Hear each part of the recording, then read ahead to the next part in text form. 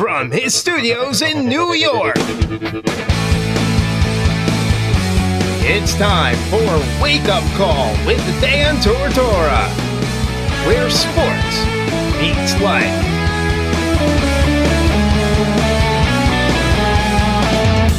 Here's your host, Dan Tortora. Welcome back here to Wake Up Call with Dan Tortora on wakeupcalldt.com, your one-stop sports shop, and on mixlr.com/wakeupcalldt. Proud to be here with you as always every Monday through Friday from 9 a.m. to 11 a.m.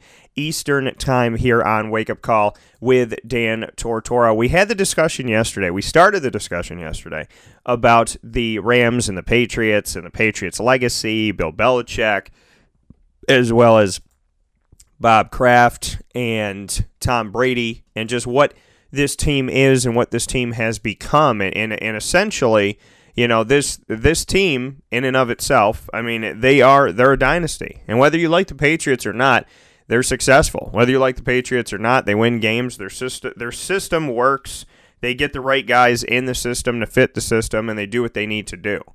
You know, they look like they are better at doing this than everybody else because they kind of have been better at doing this than everybody else. So, you know, it is one of those things where they are the team that everybody loves to hate, but at the same time, they're one of the best teams. You know, when you look at any sport across the board in this world, they're one of the best teams that you're ever going to see. And that's just the truth of the matter. That's facts. They're one of the best teams you will ever see in the grand scheme of things. So, you know, whether you like them or you don't like them, they are the Patriots. They are here to stay, and that's just how it is. I did put up a couple polls here on Facebook and Twitter. If you haven't liked the Facebook page, you can do that now while you're listening by going to @WakeUpCallDT. That's @WakeUpCallDT. And on Twitter, you can go to @CallDT. That's CALLDT to follow me there and connect on with the show. I put up 2 polls here, and I'm going to go to Facebook first. I put, is Tom Brady the greatest quarterback of all time? 44% of you said no. 44% of you said yes. 56% said no. So this poll is going to end at the end of the week. So make sure that you vote on Facebook @WakeUpCallDT. Is Tom Brady the greatest quarterback of all time? 44% of you said yes. 56% of you said no. And then my other poll on Facebook @WakeUpCallDT is wide receiver Julian Edelman a Hall of Famer? 88% of you said no. 12% of you said yes. 88% of you said Julian Edelman is not a Hall of Famer. 12% of you said yes, he is. So right now, that is what's winning. Overwhelming majority does not believe that Julian Edelman is a Hall of Famer, which I agree with. And it's not to take anything away from Julian Edelman. We'll have that conversation in a second. And with Tom Brady, is he the greatest quarterback of all time? No. He's the winningest quarterback in NFL history when it comes to Super Bowls, championships, but I don't think he's the greatest quarterback of all time. On Twitter, your votes are the other way. Is Tom Brady the greatest quarterback of all time? 63% of you say yes. 37% of you say no. I asked if Julian Edelman was a Hall of Famer. This has been split back and forth. And right now, no is winning. This has actually been split down the line. It's gone either way. And on Twitter, is Julian Edelman a Hall of Famer? 52% of you said no. 48% of you said yes. 52 no, 48 yes. So now, on Twitter and Facebook, you do not believe that Julian Edelman's a Hall of Famer, but it's a lot closer on Twitter. And then, is Tom Brady the greatest quarterback of all time? You don't think so on Facebook, but my Twitter followers, they think that he is. 63% of you think he is. So it'll be interesting here. We just had a fan write in that they're obviously very not fond of the of the New England Patriots. So a very interesting scenario here, as some of you love them and some of you don't. And Rob Drummond is with us right now. We're talking about the Patriots. We're talking about their legacy and the NFL and whatnot. And Rob, there's a lot for us to get into. But as always, how are you doing today? One of those mornings. I hear you. I was like, I know that you're up. I know you're doing your thing. And you know, when we called you to set you up for the show, I'm like, where Where'd Rob go? So it must have been one of those days to start it off. Let's just say I have AAA, but my phone died, so I've been the last hour or so trying to change a flat coming back from the airport this morning, so not happy. Oh, my goodness. So trying to change a flat tire coming back from the airport. Sounds like a great way to start off your morning. You have no idea. Don't get me. So we're happy. Well, we're happy to have you here, Rob. And you know, and obviously, I always ask you how you're doing when we've spoken a day ago. But you know, we're coming off of this Super Bowl, and there's a lot to conversate about here on the show today. So once again, we're here with Syracuse NFL and CFL alum Rob Drummond, a brother to me, one of my closest friends, and very happy to have him here on the broadcast to start off the show. Rob, first and foremost, let's go to the game. Broad scope of it, 13-3, Patriots win. It's one in the trenches. It's the offensive line. It's the defensive line. George O'Leary, former Syracuse assistant, and I spoke with him when he was the head coach at UCF, said, listen, if you don't build from the inside out, you'll never win a championship. That's how the Patriots did it this time around. What do you think about the most recent Super Bowl victory for the Patriots? You really can't take anything away from Bill Belichick. I mean, one of the greatest minds, you know, to ever stand on the sideline, you know, of any, you know, football game, whether it be collegiate or professional. You know, just to be able to hold the second highest scores offense, you know, in the NFL or this past year, you know, to 3 points, you know, it's unbelievable. You know, you look at Tom Brady. Tom Brady, by Tom Brady's standards, did not have a great game. You know, and just to watch him go out there and just frustrate, you know, that Los Angeles Rams defense, you know, had been shutting down the run, you know, the entire season, and you know, just to be able to go out there and make plays, and then on defense, just be able to go out there and stymie that explosive offense. You know, Bill Belichick did a great job of managing that game. You know, and you know, my hat's off to him. You know. Yeah, you know, it was a tremendous game, and obviously, you know, the Patriots did what the Patriots do. I brought up these numbers on yesterday's show, and I want to speak with you about them. Tom Brady, Bill Belichick, and the Patriots have been to 9 Super Bowls in 18 seasons. 9 Super Bowls in the last 18 seasons from 2001 to 2018.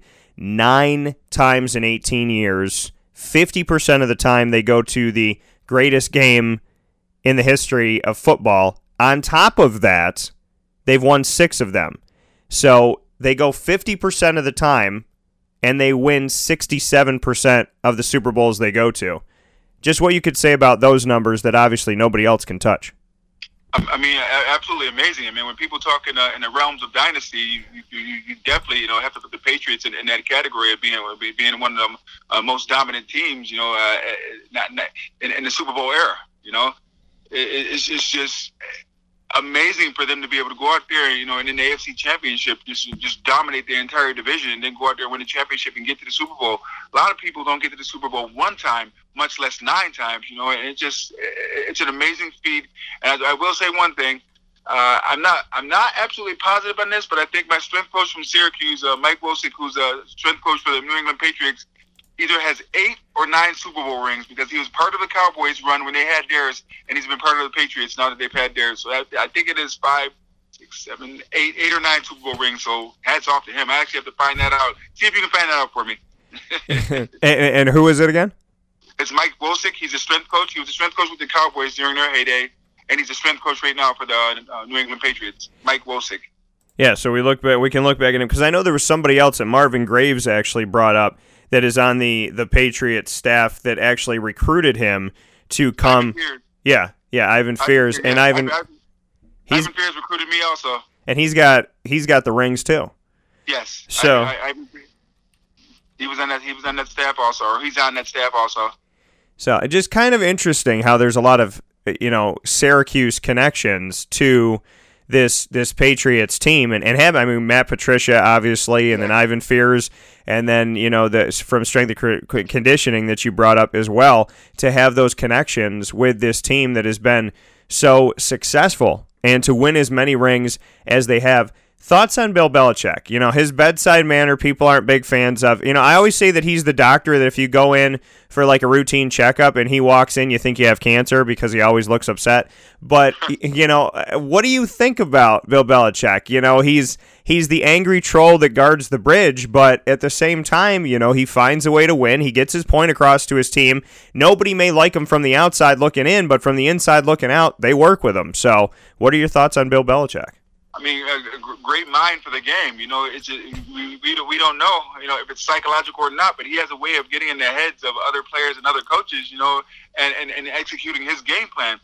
He knows exactly what he's going to do well ahead of time before he's going to do it, you know, and that's a great quality of great coaches.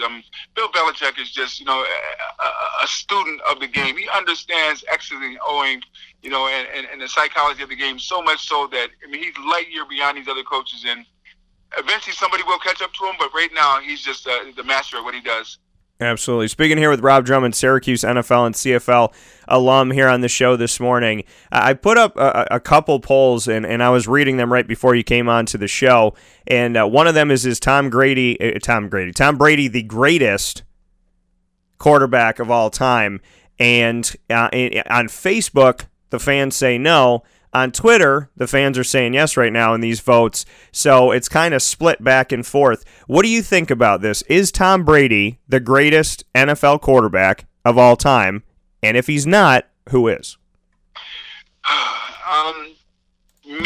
My gut, in my 51 years of football, I'd have to say he's up there, but he's not my greatest quarterback of all time. My greatest quarterback of all time would be Joe Montana. And the reason I say that is because back, you know, when Montana played, when Elway played, when Marino played, the rules were so much different. You can't even breathe on these quarterbacks hard now without getting a flag. And the defensive, you know, it's an offensive-oriented game. You know, the defensive backs can't touch these guys. You know what? Like these receivers now can run fly routes without the fear of getting hit downfield. My gosh, when Ronnie Lott played, you know, Andre Waters, you know, Wes Hopkins, you know, I can go on and on about the DBs that would lay guys out. So now receivers would be thinking twice about catching a pass that a quarterback threw down the field. But Montana and Elway and those guys had to put these passes in there knowing that these safeties would come up there and take their head off. Plus, they would have like guys like Lawrence Taylor who could come in and knock a guy on his behind and not get a 15-yard penalty. The game is just so much different now than it was back when I played. You know, it's more geared toward offenses being successful, and that's why you see a lot of these quarterbacks putting up big numbers because you can't touch those guys. You know, those guys are allowed to catch the ball. You know, I mean, I get it, I understand they want to take the physicality out of the game, but it also helps the offense. It allows the guys to go up there and put up numbers against some of the greats from the past. Well, and it's just the strangeness of it all, of, you know, what you can do, what you can't do. You know, who you can hit, who you're not allowed to hit, how you're allowed to hit them. You know, and I've spoke with Barry Church about it a couple seasons ago after the AFC Championship game when he knocked the ball out of Rob Gronkowski's hands, and they said that, you know, it was a personal foul, but he hit him with his shoulder, didn't hit him with his head. And he said to me, point clearly, it's Rob Gronkowski.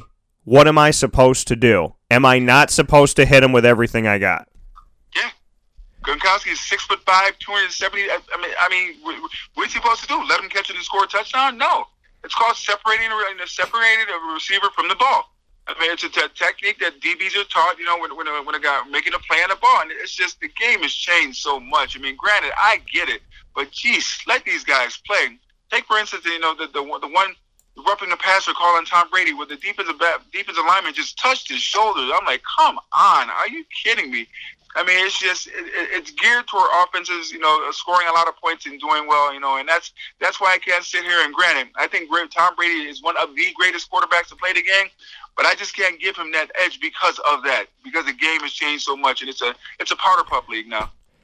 You know, but when we look at arm strength and whatnot, you know, we look at the fact that, you know, there are guys out there that have been asked to do, you know, all kinds of things. I mean, we look at John Elway, we look at Steve Young and Dan Marino and Troy Aikman and Joe Montana and Joe Namath and so on. It's Joe Theismann. You know, we look at all of these quarterbacks that have been out there, what Randall Cunningham did, what Warren Moon did. So when we say Tom Brady and people want to say the GOAT, the greatest of all time, my question that comes up, it's kind of how he goes about it. When quarterbacks dink and dunk, when quarterbacks go for 2-yard passes and 5-yard passes and whatnot, there's usually a critique on that. There's usually, it takes away from the game and it's not really his numbers, it's somebody else's numbers. But when it comes to Tom Brady, people overlook it seemingly more so than anybody else. I told you that James White this season had 751 yards receiving, 665 were after the catch. So Tom Brady not even responsible for 100 yards that he's going to get on his stat, 751, but he's not even responsible for 100 of those yards. That was James White catching the ball 2 yards away, catching the ball at the line of scrimmage, over the middle, wherever he was within 3 to 5 yards potentially, and then doing something with it. So what do you think about this? Tom Brady's numbers are ballooned because he has the historical Wes Welkers and the Julian Edelmans and the Chris Hogans and the Rob Gronkowskis and the James Whites and so on. People get critiqued for this. He doesn't. What are your thoughts on it? Because he seems to be a really, really good short yardage quarterback who has players that are very skilled to get out into the open field. You know what? He's a great system quarterback. It's just as you said. He's not throwing the ball downfield for deep bombs and plays like that. Like Montana used to do with Rice. Used to do with John Taylor. Used to do with the Ray Clark. I mean, I can go. The list could go on. Roger Craig. It's just Tom Brady's a great system quarterback who's allowed to just pick his spots and maybe pick one receiver who's having a hot day. Hence Edelman the other day, just let him make his move, catch the ball and then run, yards after the catch. It's a huge stat now. Back then, they didn't even take that stat. They take that stat now for receivers getting yards after they catch the ball from the point of reception. So it's just, I don't want to take away from his stardom and his fame because I do think he's one of the most talented quarterbacks to ever play the game. But you have to put it all in perspective when you look at the entire game. It's in its entirety.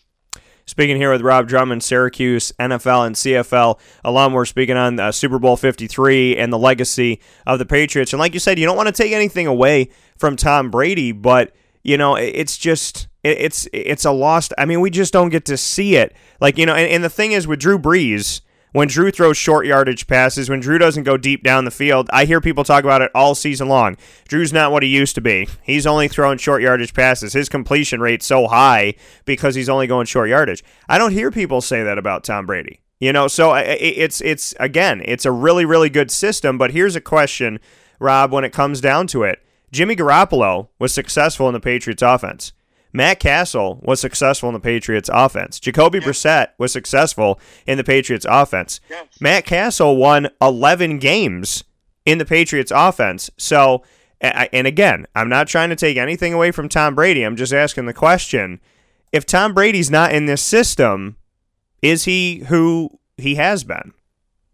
No. Tom Brady couldn't go on any other team in the NFL and be the success story that he is today. A lot of that has to do with Belichick and the system he runs. Tom Brady's a system quarterback.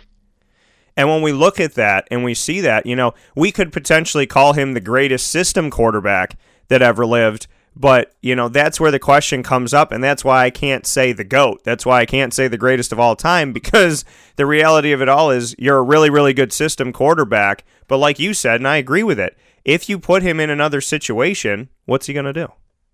I mean, he'd still be a very, very talented quarterback. Still be very, very good, and still probably would win some Super Bowls. But he wouldn't be the dominant player that he is today. Yeah, and I agree with that wholeheartedly. So where do we put him in the grand scheme of things? Then he's got 6 rings. He's got just as many rings as the Pittsburgh Steelers do historically. He's got one more than the Niners. He's got one more than the Cowboys. But, when we kind of go to the pecking order and whatnot, where do we put him in this? Do we say, Tom, you've done a good job, but you owe it to Belichick and Kraft and the staff and whatnot? How do we kind of assess Brady when all is said and done? Because we know he's going to go to the Hall of Fame. We know that he's going to be revered, but where does he really stack up amongst all of this?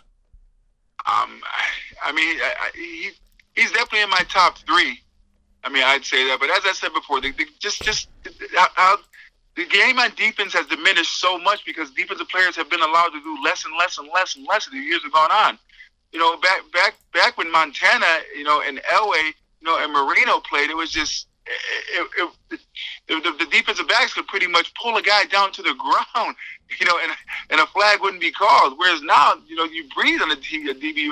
It's a different game. It truly is, but he's still within the context of the game. He's went out there and found ways to win and get to the championship and win it time after time after time. So he definitely is in my top three. I'd have to say. But looking at the intangibles of the game, if Joe Montana played in an era of the day where receivers are allowed to get the biggest cushion in the world and guys aren't allowed to get hit, he'd be doing the exact same thing. Montana, in the day and age of it being a tough sport and guys being able to knock your head off, went 4-0 in Super Bowls. Yeah. So it says a lot. Well, and that's the thing is, you talk about the defense not being able to, touch you anymore and really get after you. That is something that's, it's a lost art in the game, and that's why I brought up the Barry Church side of it is that, obviously you don't want to rip a guy's head off. Obviously you don't want to maim anybody. You don't want somebody to have, problems for the rest of their lives.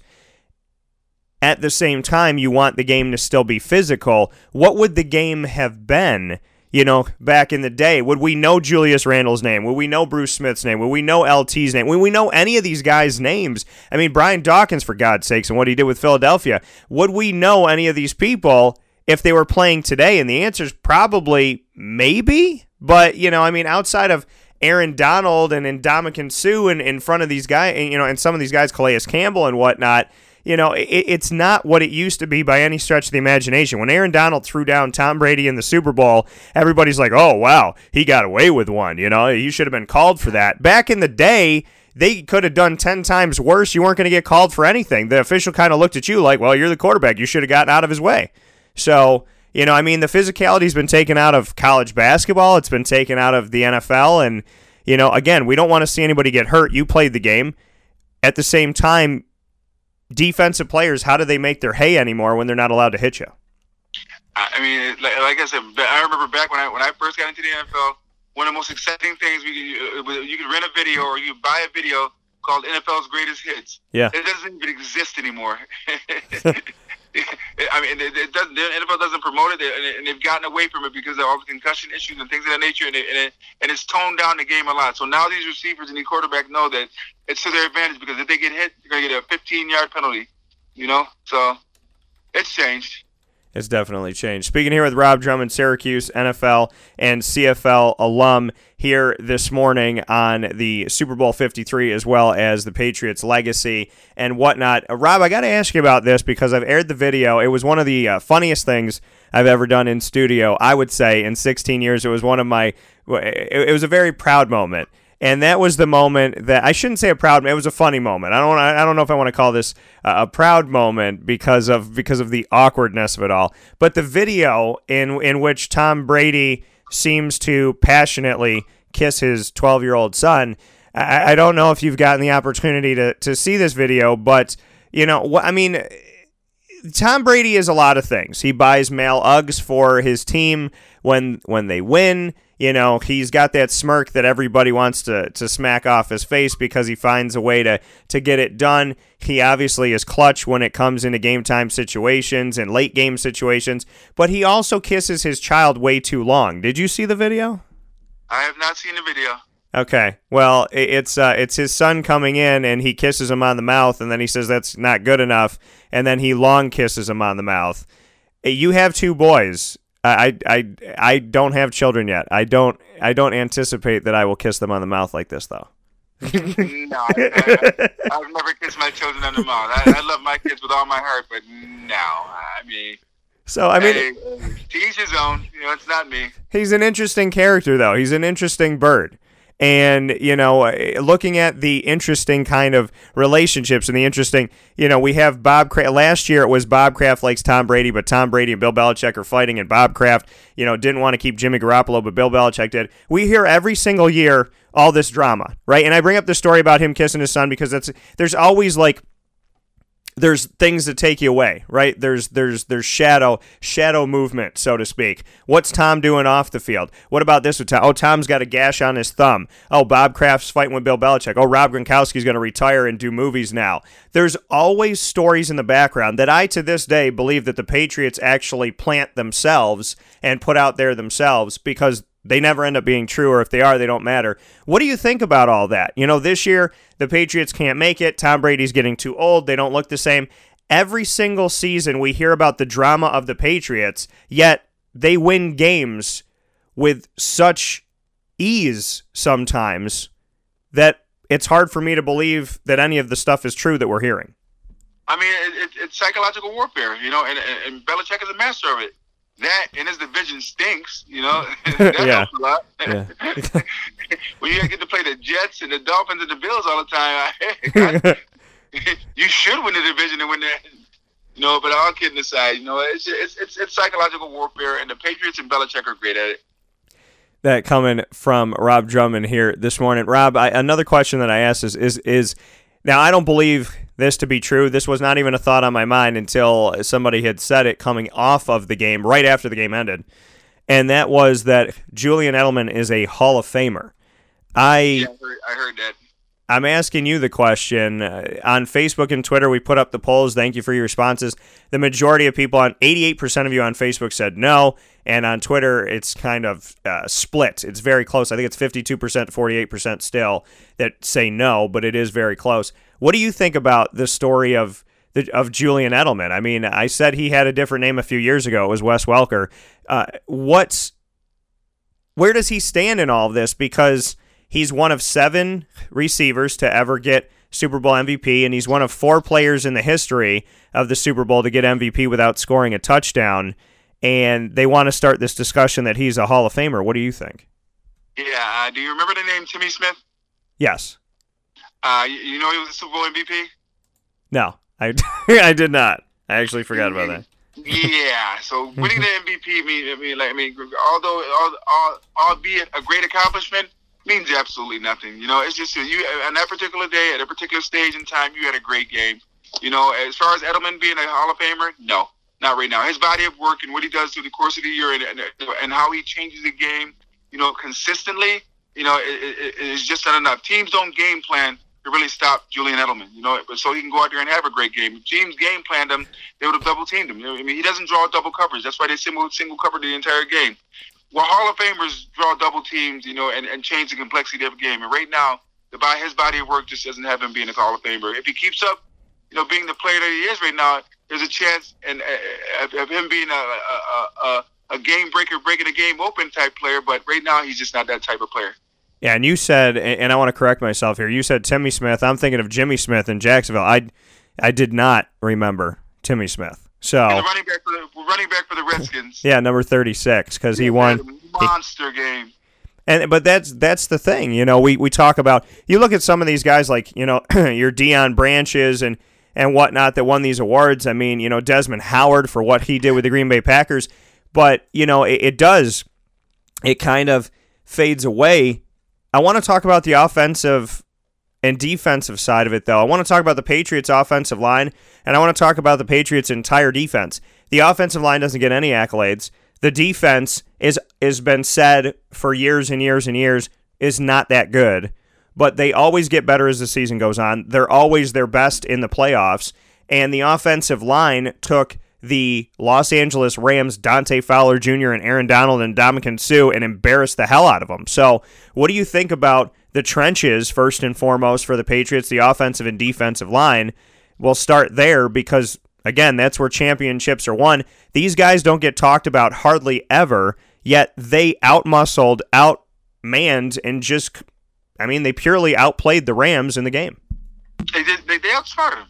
I mean, if you take a second and think back to the game, and I said that to a few people who I was watching the game with. What Belichick did, which was absolutely genius, was he knew. He knew that the Rams knew that they were going to double Donaldson.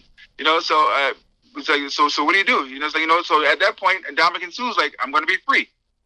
So Ndamukong Suh's thinking he's going to be free or he's going to be one-on-one, and he's a dominant player, so trap him. So don't block him as hard as you can. Let him get penetration and just send a guard or send a tackle to come across the line and trap him out. And all game long, it looked like Ndamukong Suh was getting great penetration. No, they wanted him to be that far up the field because all they did was take an offensive lineman and just trap him out. I was like, that's absolutely genius because the Rams couldn't figure out what they were doing. It looked like these guys were getting great penetration, but if you notice, the running backs were right by these guys.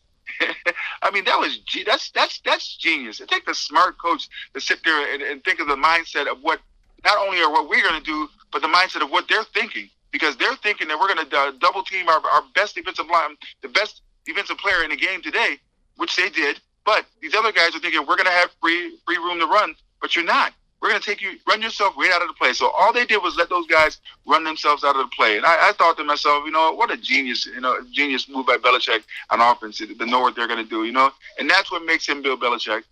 But that's the thing is I feel like he just I don't think this man sleeps. They talk about he outsmarts everybody. He does because you look at what's been out there, and I mean it has been absolutely.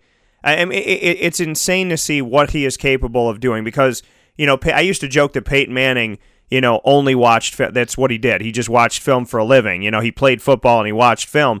But Bill Belichick. He knows your every move. And the thing about it is the Patriots are never, ever, ever, not even the slightest, out of any games that they play in. And I think that's... Even last year's Super Bowl, they were in the game until the last play. Yeah, and that's the thing is it's like even the games that they lose these games, but they lose them in the last seconds. They lose them in the final moments. They lose them... off of, I mean, you got to play a near perfect game every time you play the Patriots, and that just says a lot about Bill Belichick. If you're going to beat him, it's like the end of a video game. If you're going to take down the big bad at the end of the game, you have to do everything right the entire time, and even then, you still might lose.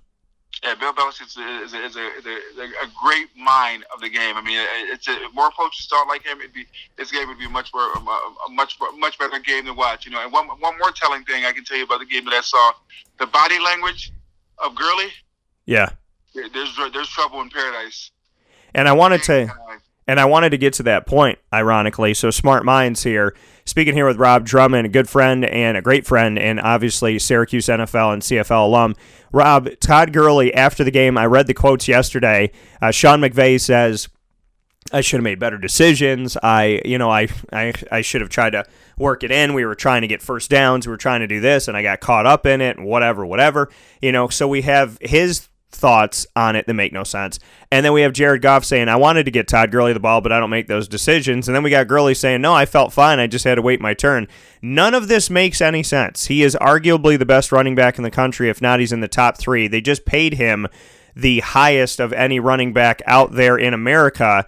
And so you have your ringer, you have your guy, you have the person that makes you tick on offense, defense, or special teams. He is the best player on your team, and he was sitting there watching the game the majority of the time from the sidelines. What are your thoughts? I mean, as being a running back in that situation and just looking at his body language and expressions on his face, he was not happy. And that's a fact of here I am, one of the most talented, if not the most talented, player in the NFL at my position, and I'm not being used in the biggest stage of the year.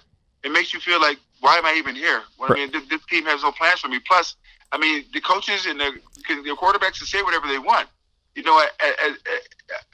I saw CJ in the game at some time when Gurley should have been in there, and I'm like, wow, it's insulting. I mean, to your pride as a player, to what you've done all year, to what this team means to you. You just gave me all this money, but you have me sitting here watching behind a guy who, granted, he's a talented player, but not better than me.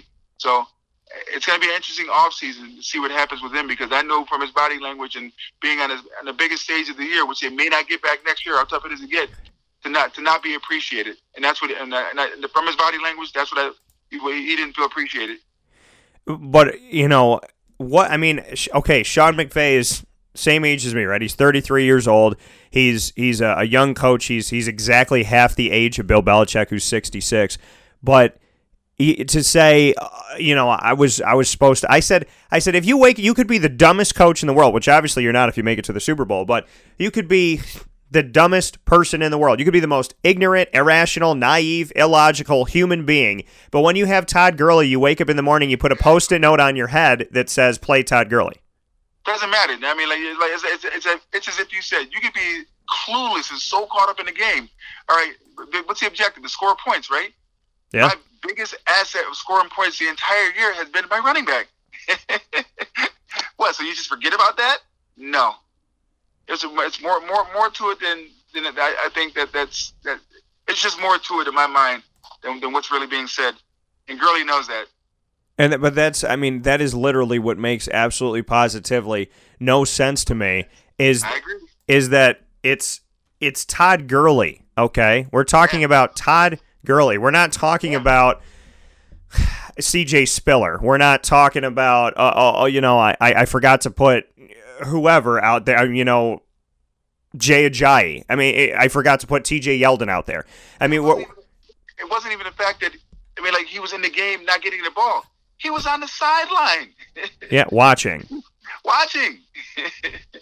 So I mean, I want to believe that that there's some reason that makes sense, but at the end of the game, you're hearing from the coaching staff, you're hearing from the quarterback, and you're hearing from Todd Gurley.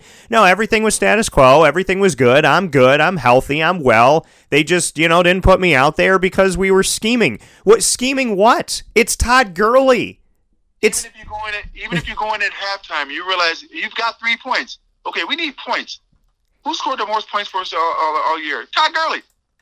We got to find a way to keep him in the game and get the same thing. Did not get him a ball.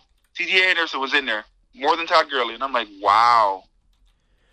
That's and again, you're a former running back. I mean, you're somebody who helped Syracuse tick, and you did a lot. You found longevity inside of the NFL. You were successful and a champion inside of the CFL. I just can't wrap my head, or no matter how hard I try to make this make sense, I can't make sense of. Rob, it's like me telling you that I'm going to do a live show somewhere in Syracuse today, but I'm not going to bring my microphone. Yeah. It's literally the thing that you need. You take the heart out of the team. You take the drive out of the team. You take the guts out of the team. You have skilled players. You have guys that can get it done. You have players all over the field. But you have Todd Gurley. That's like the Cowboys going, you know what? We're not going to run Emmitt Smith in the Super Bowl.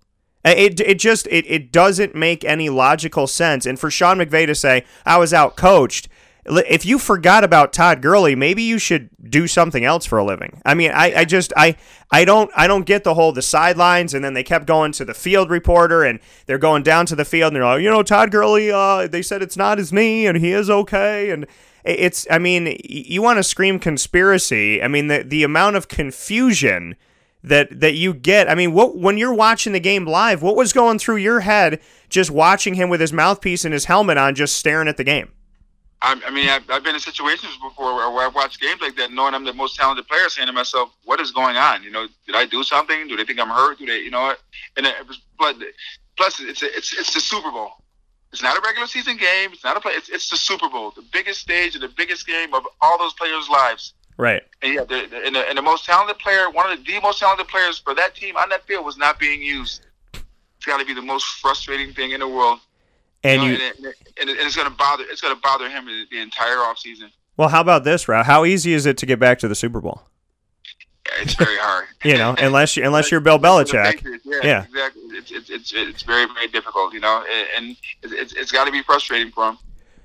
So if you're Todd Gurley, you've watched the Super Bowl growing up, you watched the Super Bowl when you were in college, and you've watched the Super Bowl the entire time you've been in the NFL. Now you're at the Super Bowl, and you might as well have been sitting at home with popcorn. Why did he even show up? He was so underutilized that game that there were so many mistakes in that game. That the Rams made, and I said to my cousin during the time, as soon as I saw Edelman, catch his third pass, I said to myself, it's like, Brady's not having a great game. First play was an interception. Then next a few passes here, and then a couple passes to Edelman. I was like, all right, Edelman's gonna have a hot game. double team him, take him out of the game, make him go to somebody else because he's not having a great game. Nope. Sure enough, the Rams sat there and tried to single cover him, and he ate him alive. I was like, this guy's getting big first downs and keeping the Patriots with momentum where the Rams aren't doing anything but could do something on defense, and they never allowed it to happen. They single covered that man all game long, and look what happened, the MVP. I would have taken Julian Edelman out of the game in the end of the second quarter and been like, and said to myself as a defense coordinator, you might beat me, but you're going to do it with somebody else, whether it be Gronk, whether it be your running backs, whether it be an outside receiver, whoever it may be, but somebody else is going to beat me. This guy is going to get off because he's hot right now. They didn't take the hot player out of the game, and that's what a good coach does. But as you said, McVay is he's a young coach. He'll learn that. He'll understand that as he goes along. But that's what you need to do when a player's hot. Take him out of the game, and it's easy to do, especially for slot receivers. All you got to do is what's called the banjo coverage. It's inside-outside coverage. A guy outside covers him outside. A guy inside covers him inside. You can take him out of the game. Someone like Brady could probably make a good read and go someplace else, like Gronk or one of the outside receivers, but they never forced him to do it. Well, Rob, Sean McVay saw a great player and did take him out of the game. Todd Gurley. Yeah, he did. Well, 3 points. Second highest scored offense in the league. Says a lot. Because of Todd Gurley.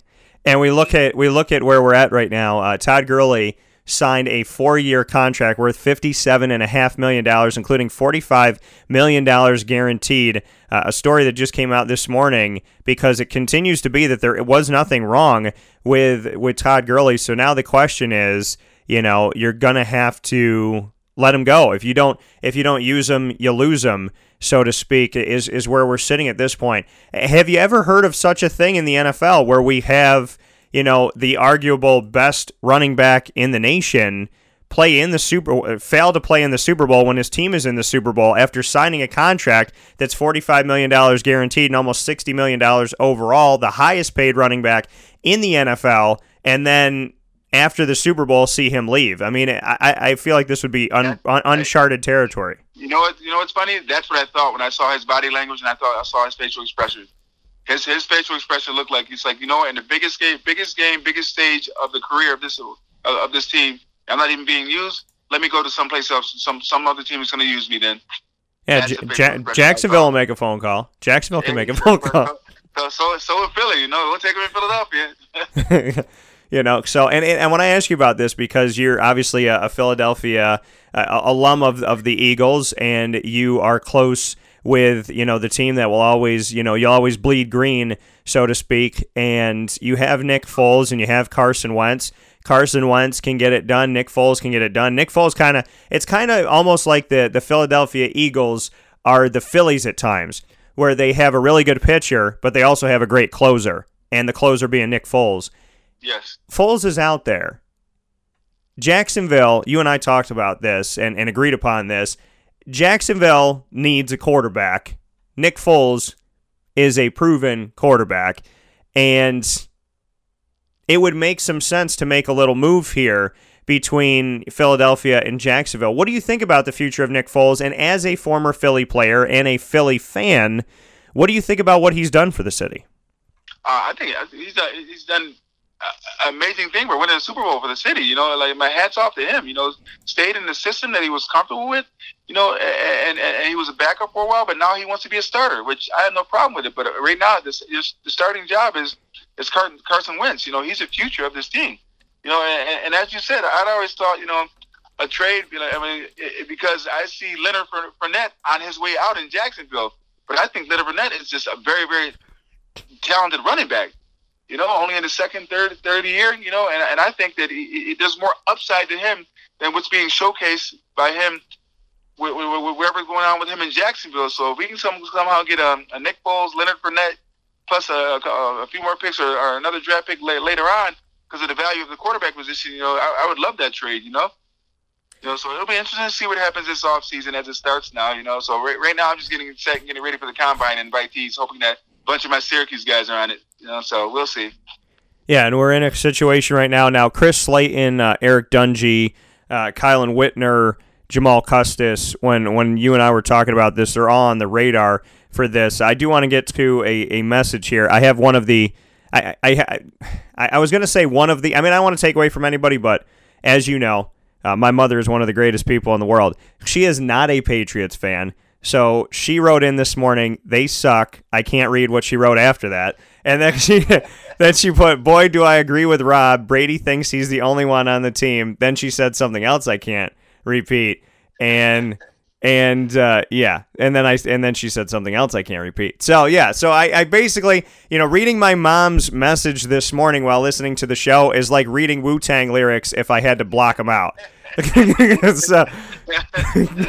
So she has her opinion, but let's give her a shout out right now. You know my mom. She's one of the greatest people out there. Yeah, she's a sweetheart.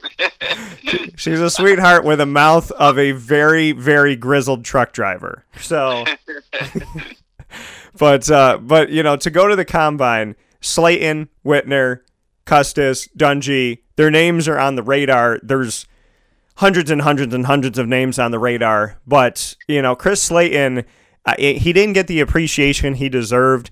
He was the anchor of the defensive line. He was the only consistency of the defensive line over the last few years. What are your thoughts on him making the combine and in a year where the quarterback isn't that deep, could Dungy get a phone call? I mean, I think Slayton is a given. I mean, with his size, his speed, his explosiveness, he's just his strength. It's just a given where he could be an interior force. Surrounded by other talented guys. So it'll be interesting to see. What these NFL execs, and these scouts, do as far as passing out the invitees. That's what I've been waiting for the last 2 weeks to find out who's going. I'm more nervous than these guys waiting to try and find out who goes, because it gives you a chance to really go out there and showcase your athleticism and ability. Granted, they'll have a pro day where the scouts will come to Syracuse and watch them, but getting invited to the combine, is just a pat on the back or a job well done, for these guys. It's really appreciative, and it's an honor. Yeah, when we look at kind of where things are at right now, for Syracuse as they move forward, the combine is not something that Syracuse typically gets invited to, which is sad, and it's a situation to showcase yourself, but we don't see it with the Syracuse players enough. What can you say about the guys, making it to the NFL? Because even when Syracuse had bad teams and struggling teams and whatnot of old under Pasqualoni, they still got plenty of looks. They got into the NFL. They became captains. But in the case of recent history, the Steve Ishmaels and the Irv Phillips, and there's a lot of forgotten men out there. And for goodness sake, Zaire Franklin was a 7th-round draft pick, almost went undrafted. He made the 53-man roster. I knew that he would because I know the type of guy he is. I know the type of player he is. But, what are your thoughts on the fact that even when Syracuse was bad, the players were getting into the NFL, and now it just seems more often than not Syracuse doesn't get a lot of looks when it comes to the combine or when it comes to the draft? I mean, I don't know what coaches are looking for, but all I can say is, as a former player, all you really can do is just go out there and do your best. It's not as if these guys are out there to try and make themselves look bad or make their team look bad. They love Syracuse University and they love playing the sport of football. So as I said before, the combine is just a big honor. I remember I got my invitee, and I was like, "Are you making a mistake? Are you sure?" But then I was honored. So I prepared for it. Just went out there and had and did the best I could. They got me drafted in the 3rd round. So it's not getting invited to the combine. It sticks with you. And it's a slap in the face. But it's not the end of the world. You can still go out there and impress these scouts and show them that I'm talented enough to be here. And just give me a chance. All a lot of these guys need is just a chance to prove themselves. That coming from Rob Drummond, Syracuse CFL and NFL alum. Rob, in closing here, your thoughts on the halftime show? It seemed pretty mellow. It seemed pretty quiet. And when you get Big Boy or Andre 3000, who, as people know that are fans of Outkast, do almost no touring anymore and are never together anymore, they're like, they could charge whatever they want to charge because they never do tours. I mean, the last time I think Outkast did a tour was over 5 years ago, because I remember they went down to Orlando. So what were your thoughts on the halftime show? I like Maroon 5. I respect Maroon 5. I like Travis Scott. And I'm a big fan of Big Boy, but Big Boy's intro in the car was longer than his time on the stage. Yeah, and I thought people were going to help him because it looked like he was getting attacked by a grizzly or something. No. I was expecting to see teeth in that coat. I was gonna say to you that it looked like he was maybe a native Central New Yorker with that coat on. Yeah, that was funny, but it was. I mean, I've seen better halftime shows, over the years, but I do like Maroon 5. I mean, I like a lot of Outkast music and Travis Scott also, but I think it could have been done a little better. But hey, what do I know? I'm just a participant, like everybody else, viewer watching it. I'm just trying to enjoy a good show. But I mean, you got Hotlanta, okay? How do you not? Yeah. And you have a show, you have an FX show about Atlanta with Childish Gambino. I mean, I know obviously that's not his name, but that's his stage name. But it's like, how does he not show up when you're in Atlanta? I feel like Atlanta's got a lot of music that went unheard in this Super Bowl. I think you could have done an ensemble that could have been a ton of different people. Hey, let's be careful with that, because next year I think the Super Bowl's in Miami. Yeah. And they can go get 2 Live Crew then, because 2 Live Crew was big down there years ago. So definitely they have to bleep out a lot of stuff for them. Well, listen, or they could just get my mom and have Wu-Tang. I mean, it could all work out. Wu-Tang's from New York City, though. No, I know, but I wanted to shamelessly plug the fact that my mom's mouth this morning was very, very... I can't read any of it. I can read none of it. So I'll read it to you off the air, but I can't read it on the air. But as always, Rob, I appreciate it. I hope that your car will treat you better for the rest of the day, and I look forward to talking with you soon. All right, Dad. Take it easy. All right, man. Take care. All right. Coming from Rob Drummond once again here on Wake Up Call with Dan Tortora. Having some fun this morning, folks. We always have some fun. Always having a good time. Let's take a step aside for a fast break. We're in the second hour of the show. We talked about the Super Bowl. We talked about the fact that my mother would never be able to have a radio show on traditional radio because the FCC would fine her. It's $350,000 for... this is what it used to be. Maybe it's more now. It's $350,000 if you drop one F-bomb on traditional radio. If you're on traditional radio and you, in the middle of your show, like, F this, that's $350,000. There is no FCC on the internet. So, I like that. I hope it stays that way. So, we are a family show. We don't swear. We don't talk about this stuff. But you gotta be carefree here. And I'm getting some more messages coming through. So I'll check these as we go on to a fast break. But when we get into the second hour of the show, I'll talk with you about, my mother just responded, I would be broke. So, and for those of you that are like, oh my God, Dan, your mom listens. Yeah, my mom listens to the show because I have a supportive, loving mother. And people that make fun of people that have mothers who support them probably don't have mothers who support them. So shout out to my mom, the greatest woman ever made besides G-Mama. How about that, folks? G-Mama, Mom, Lily, those are the ladies.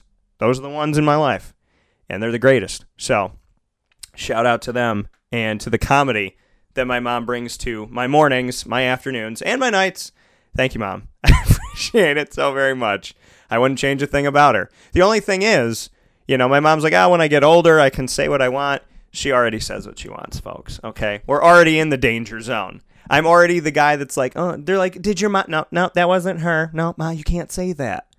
And everybody knows my mom's personality, so they know she's going to say whatever she wants. That's how my grandmother was. My grandmother looked at my mom one day.